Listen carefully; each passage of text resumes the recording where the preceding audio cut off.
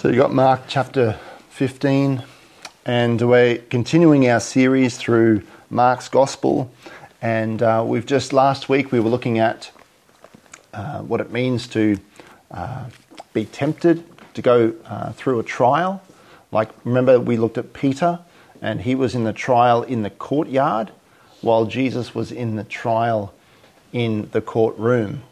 And, you know, we go through those trials in our life, those times of temptation, whether it be to sin or just not to stand up, you know, for Christ as much. And we get a little bit ashamed of Christ and maybe, you know, but we all have those courtyard trials that we go through. But isn't it awesome to know that regardless of if we fail those trials or not, Jesus never failed the courtroom trial. He went through all the way. And we see here just at this point in Mark chapter 15, we see here Jesus on his way through more of a trial, the trial of a king. The trial of a king, and tonight's sermon is called A Royal Inquest. I'm just going to pray for my benefit more so than yours, probably. Let's pray. God, we just thank you so much for your word, and we thank you, Lord, that your Holy Spirit inspired your word to Mark, to write down the things that he saw and heard about Jesus. We thank you ultimately, Jesus, that you did this for us, that you went through this for us, that even though we fail, you never do. Even though we lose faith, you know you remain faithful. Even though we mess up, you remained holy.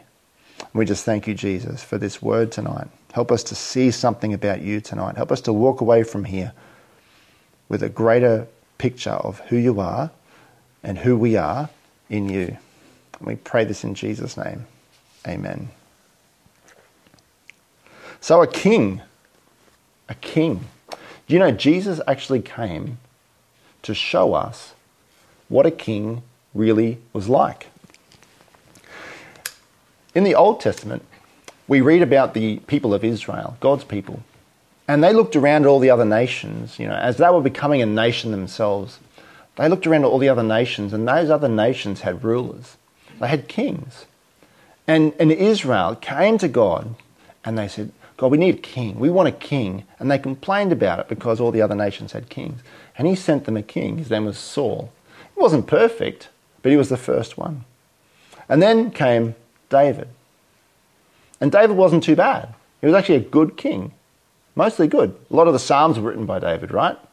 And then a whole lot of other kings came. And in fact, the nation of Israel split up into two nations, Judah and Israel.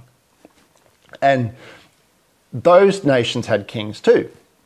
And all the way through, Israel wanted a king. And most of the time, they rued that request of God. They regretted asking God for a king because the king would just turn the Israelites away from him more often than not. And a king, picture a king. What does a king do? A king sits on the throne. A king is served by servants. A king doesn't have to do anything because everything is done for him. A king says something and everyone has to do it. And Jesus came and he showed us what a real king was. Let's have a look at some of the things that Jesus does here as a king, because sometimes we would probably look at the cross and not so much see a king in the action. We might see a servant, we might see someone suffering, but we might not see a king. Well, let's have a look at what this king does. In verse 1. Very early in the morning, the chief priests, the elders, the teachers of the law, and the whole Sanhedrin reached a decision. They bound Jesus and led him away and handed him over to Pilate. "Are you the king of the Jews?" asked Pilate. "Are you the king of the Jews?" In other words, here is this man on his own being brought before Pilate, a governor of Jerusalem, a Roman, and he's looking at Jesus and are you a king? Are you the king of the Jews? I expected something more. I expected something more. Are you the king of the Jews? How is he seeing Jesus? Bound. He's seeing Jesus bound, tied up, bound. He was bound. In Psalm 118, we see this scripture that keeps coming up at Palm Sunday, and it talks about binding the sacrificial lamb and bringing it to the altar. And they would sing that. Let's have a turn there. If you've got your Bibles, turn there to it, Psalm 118 and verse 27.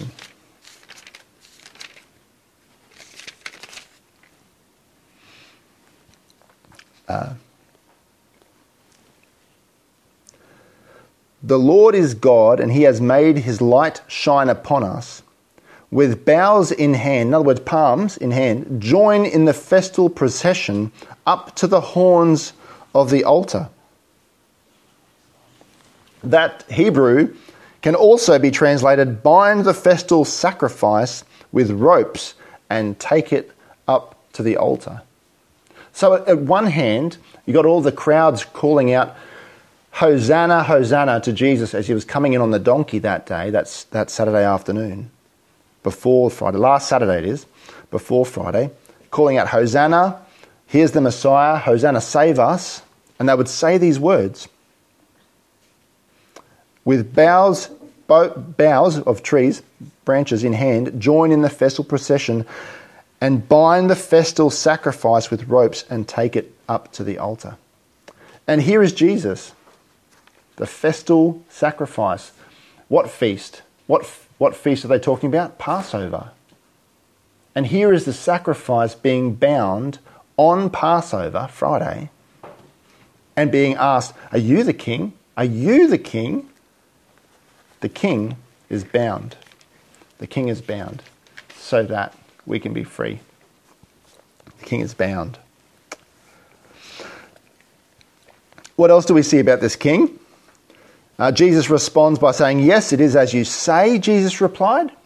But he says in John's Gospel, in chapter 18 of John's Gospel, he says that my kingdom is not of this world. If it were, I would call upon my mighty warriors and they would rescue me without being handed over to the Jews. So Jesus is a king, but not of this world. He's a king, but not of this world. This world will fade away. This world will fall apart. In fact, this whole creation is under a curse and one day will disappear. But his kingdom, Jesus' kingdom, will last forever. Jesus was bound. Jesus was bound for our freedom. The chief priests accused him of many things. So again, Pilate asked Jesus, aren't you going to answer? See how many things they are accusing you of.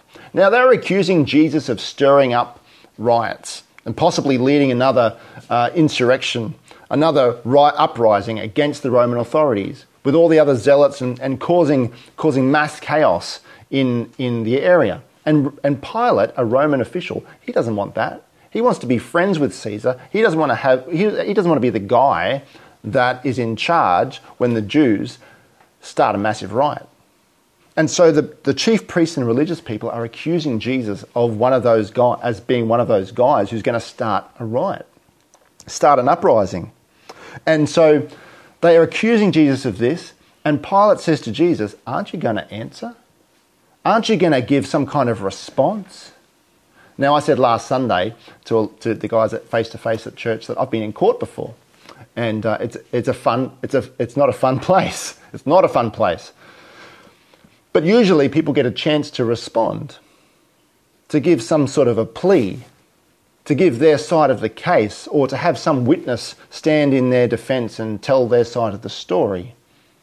And if Jesus was one of those uprising agents, if he was going to be a leader of a revolt of some description, then surely he would be the kind of person that would give an excuse or give some sort of response to Pilate. Like, no way, I'm not that kind of person at all. But Jesus doesn't respond. He doesn't give any excuse. He is a king who is not only bound for our freedom, but he is silent. He is silent. He's silent before Pilate. Jesus does not defend himself. He does not defend himself. Do you know why? Because he is a king. He is a king, and he loves you and me so much that he was silent. He was silent. I want you to turn to 1 Kings chapter 19 and verse 11 and 12, if you can. There's a story in the Old Testament of Elijah. And Elijah is on the run from a very mean lady called Jezebel.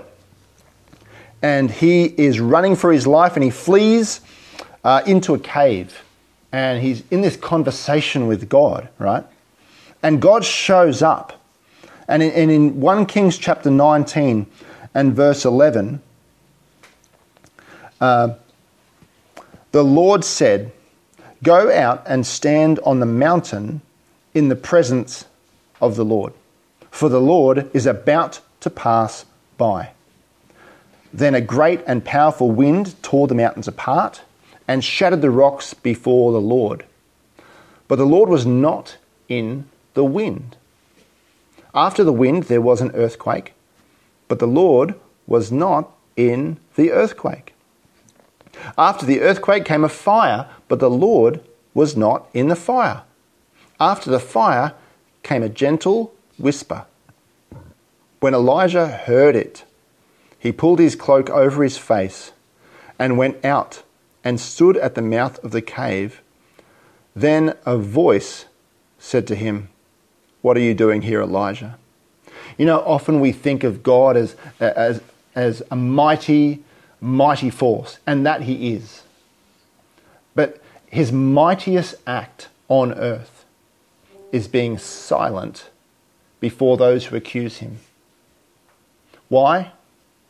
So that you and I could have a voice before God.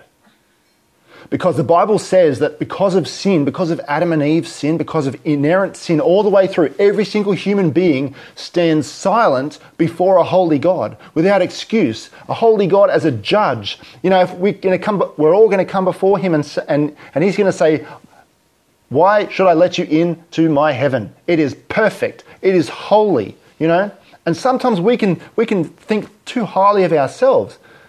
Not to put ourselves down, but we think that we're good enough because we don't sin as much as other people.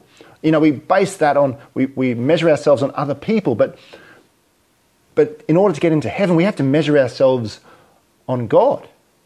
And we don't measure up. We all stand silent before him. Romans chapter 3 talks about this. But it finishes with this wonderful verse that even though we sin, Christ died for us. All of us have sinned and fall short of the glory of God. We're all silent before God. But in Christ Jesus, we have a voice. We have a voice. We have hope. Have a look, if you can, to Matthew chapter 12. Because what Matthew does is he quotes from Isaiah 42. Okay, just flick there if you can. Matthew chapter 12 and verses... if you're taking notes, verses 18 to 21, this is titled God's Chosen Servant. Okay, so it goes like this. Matthew quotes from Isaiah 42. He says, Matthew says, "Here is my 17. This was to fulfill what was spoken through the prophet Isaiah.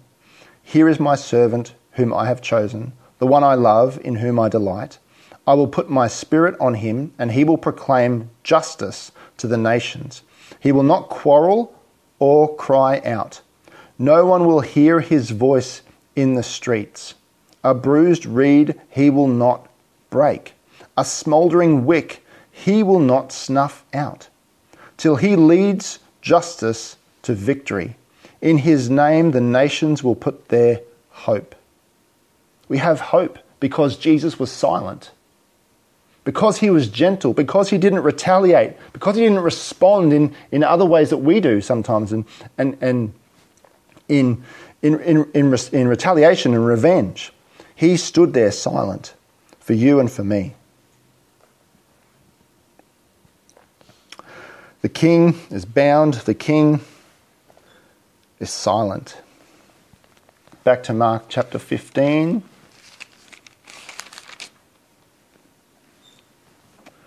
We see here in verse 6, now it was the custom at the feast to release a prisoner whom the people requested. A man named Barabbas was in prison with the insurrectionists who had committed murder in the uprising. And the crowd came, you know the rest of the story. The crowd came and they said, release Barabbas and crucify Jesus. Do you know what Barabbas means? Bar means son of, and Abba means father. So the son of the father gets released, while the Son of God gets rejected and condemned. This king becomes condemned so that we are not condemned in Christ. Romans chapter 8, verse 1. There is now no condemnation for those who are in Christ Jesus. When? Now. There is now no condemnation for those who are in Christ Jesus.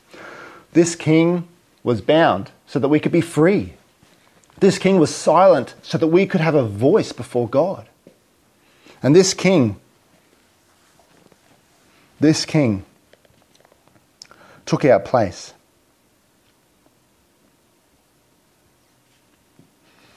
And this wasn't any kind of, it wasn't as if he wasn't in control in this. It wasn't as if Jesus kind of just relinquished control to everybody else around him. Because it says in Acts chapter 2 where Peter gives this speech after the Holy Spirit comes upon everybody. It fills Peter with the Holy Spirit and he gives the best sermon he's ever given ever.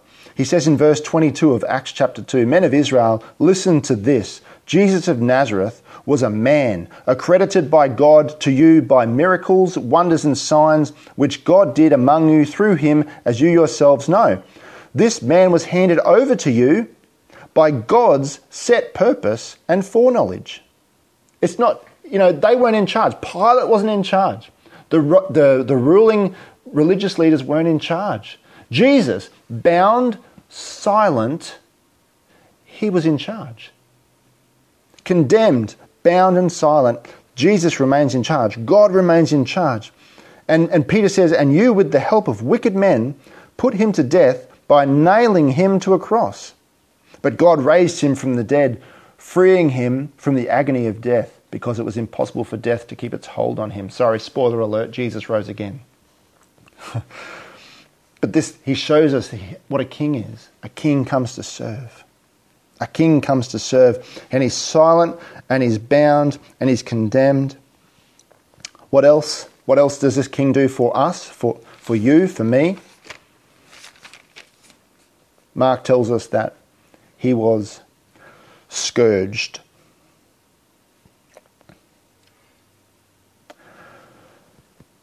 Wanting to satisfy the crowd, Pilate released Barabbas, in verse 15, to them. He had Jesus flogged and handed him over to be crucified. And the soldiers ended up leading him away and scourged him and whipped him, flogged him. There would have been two soldiers with a whip in each hand. And they were whips with long straps. And at the end of each strap, there'd be some kind of metal thing or a piece of bone or something hard. And it would rip flesh. He was flogged. He was flogged. Why was he flogged? Turn with me to Isaiah. Isaiah gives us the answer. In Isaiah chapter 53, it's a beautiful picture of the cross. It's a beautiful picture of Jesus. Isaiah chapter 53. And verse 5. It says, But he was pierced for our transgressions. He was crushed for our iniquities. The punishment that brought us peace was upon him, and by his wounds we are healed. by his wounds, we are healed. He wasn't whipped. He wasn't flogged for your salvation and my salvation. He was pierced. He was crucified for your salvation and my salvation. He didn't have to be flogged for us to be saved and go to heaven. He didn't have to be whipped. He didn't have to be. Why was he whipped? Why was he flogged? For our healing. He was flogged for our healing, so that we could be healed. By his stripes, we are healed. By his stripes, we are healed. He was flogged so that we could be healed. What else was this king doing to show what a king does? A mighty king, not only flogged, but he was mocked. It says the soldiers led Jesus away in verse 16 into the palace and called together the whole company of soldiers. Let's get everyone in on this. And in verse 17 they put a purple robe on him, then twisted together a crown of thorns and set it on him. And they began to call out to him, "Hail, King of the Jews!" And they struck him and they mocked him. Here was Jesus, smelling like the spit of the religious leaders, with the waft of the beautiful perfume of Mary just days before, just the night before. And now he is getting mocked. He's getting hit. They're placing a purple robe on him and a crown of thorns on him. He was bound so that we could be free.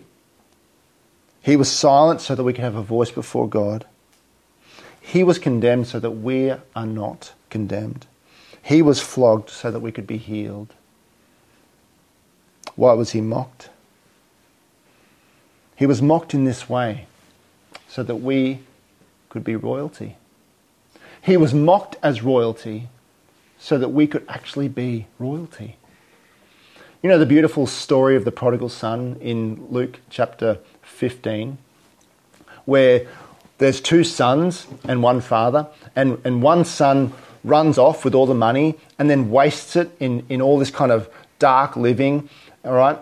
It sounds fun, but that didn't last, right? And he ends up getting to the point where he's at his lowest in a pig pen, eating the scraps the pigs eat. You know that story, right?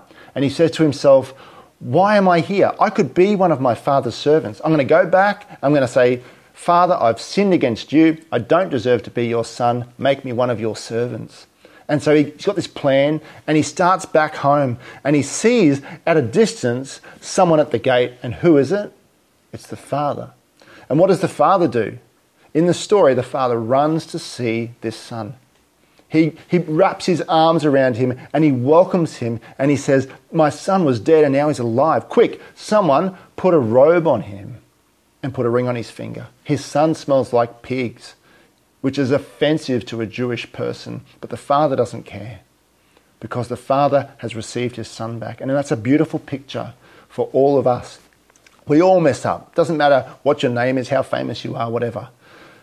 We all mess up, but God is waiting for us to come back to him and say, I'm sorry, I've messed up. And God's not going to go, yeah, you deserve to be one of my servants. He's going to put his arms around us and welcome us into his family and then put a robe on us and a ring on our finger. A robe is a symbol of righteousness. It's a righteousness that none of us have. We're not right? None of us are right. None of us are perfect or holy, but God is. And God gives us his righteousness because of what Christ did for us, because of what Jesus did for us that day on the cross. We can be his sons and daughters of the King. What does that make us? Princes and princesses. Royalty. Because he was mocked. Because he was mocked, we can be sons and daughters of the King. He puts a robe on us, a robe of righteousness. He puts a crown on us, a crown of righteousness. And one day we're going to come to him and we're going to lay those crowns down and say, no, you're worthy of it all. It's not us, it's you. But he welcomes us into his family because he was mocked for us. If you're taking notes just for a robe, there's Isaiah 61 verse 10. There's James 1 verse 12, talking about a robe of righteousness. a crown of righteousness. Robe, Galatians 3:27, we're clothed in Christ. And Luke 15:22 is that prodigal son story. And the crown of thorns, is, so he gives us a crown. So James chapter 1 verse 12 and 2 Timothy 4:8, we have this crown. God has given us this crown of righteousness that will not perish. It's beautiful. Here is your king. Pilate says to the Jews and everyone standing there, here is your king. And they end up crucifying him. They handed him over to be crucified. And we finish the story in verse 20. When they had mocked him, they took off the purple robe and put his own clothes on him. So here he was, looking like a king, bloodied, with a crown of thorns and a purple robe. Then they took it off of him and put his own clothes on him. You know what that reminded me of? A story that Jesus shared with his disciples, a thing that Jesus did with his disciples the night before. And Mark doesn't show us what that thing was, but John does. So if you've got your Bibles, please turn with me to John chapter 13. And we see this king acting out something that's going to happen in the future, the night before, with his disciples. It says in John chapter 13 and verse 2, let's go to verse 1, set the scene. It was just before the Passover feast. Jesus knew that the time had come for him to leave this world and go to the Father. Having loved his own who were in the world, he now showed them the full extent of his love. The evening meal was being served, this is the Passover, and the devil had already prompted Judas Iscariot, son of Simon, to betray Jesus. Jesus knew that the Father had put all things under his power and that he had come from God and was returning to God. So he got up from the meal, took off his outer clothing and wrapped a towel around his waist. After that he poured water into a basin and began to wash his disciples' feet, drying them with the towel that was wrapped around him. He came to Simon Peter, who said to him, "Lord, are you going to wash my feet?" Jesus replied, "You do not realize now what I'm doing, but later you will understand." "No," said Peter, "you shall never wash my feet." Jesus answered, "Unless I wash you, you have no part with me." "Then, Lord," Simon Peter replied, "not just my feet, but my hands and my head as well." Jesus answered, "A person who has had a bath needs only to wash his feet. His whole body is clean. And you are clean, though not every one of you." For he knew who was going to betray him, and that was why he said not everyone was clean. Verse 12, when he had finished washing their feet, he put on his clothes and returned to his place. "Do you understand what I have done for you?" he asked them. You know, this is a really beautiful picture. Jesus is showing how he stepped down, took off his holiness, became like us. Philippians chapter 2 from verse 5 down to 9 tells us that he emptied himself, became one of us, and did something that none of us could do, and that was conquer sin and have eternal life because of our own holiness. And Jesus did that. He came down from heaven, emptied himself, took off his robe of righteousness, so to speak, washed our feet on the cross. Through the flogging, through the being tied up, through the silence, through the injustice of it all, Jesus went all the way. And then when he'd finished, he died, he rose again, put back his clothes on, and went back to heaven. And he says to them, "Do you understand what I have done for you? You call me teacher and Lord, and rightly so, for that is what I am. Now that I, your Lord and teacher, have washed your feet, you also should wash one another's feet. I have set you an example, that you should do as I have done for you. I tell you the truth, no servant is greater than his master, nor is a messenger greater than the one who sent him. Now that you know these things, you will be blessed if you do them." I just want to leave you with this thought tonight. Like, if you're not a believer in Jesus and you'd like to put your trust in him tonight, then that's awesome. You can do that easily. Anyone can. Just believe that he is the king and that he did what he did on the cross for your sin and for my sin. And God's just going to welcome you home with open arms. But if you are a believer, I want to leave you with this challenge tonight, that Jesus set us an example that we should follow. He set us an example that we should follow. Sometimes we need to find ourselves in situations where, we find ourselves in situations where we feel like representing ourselves, where we feel like responding in a vengeful, vindictive way. And we justify our response as if it's the right thing to say, as if the other person deserves it. But Jesus was silent. Sometimes we feel like, not so much strangling people, but, using our hands, laying our fists on people, pointing the finger at people. But you know what? Jesus was bound. And sometimes we feel like condemning others, but Jesus was condemned for us.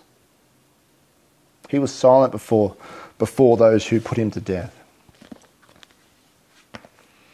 He went all the way for us. He let go of himself, laid down his life for us, for you, for me, as an example we should follow.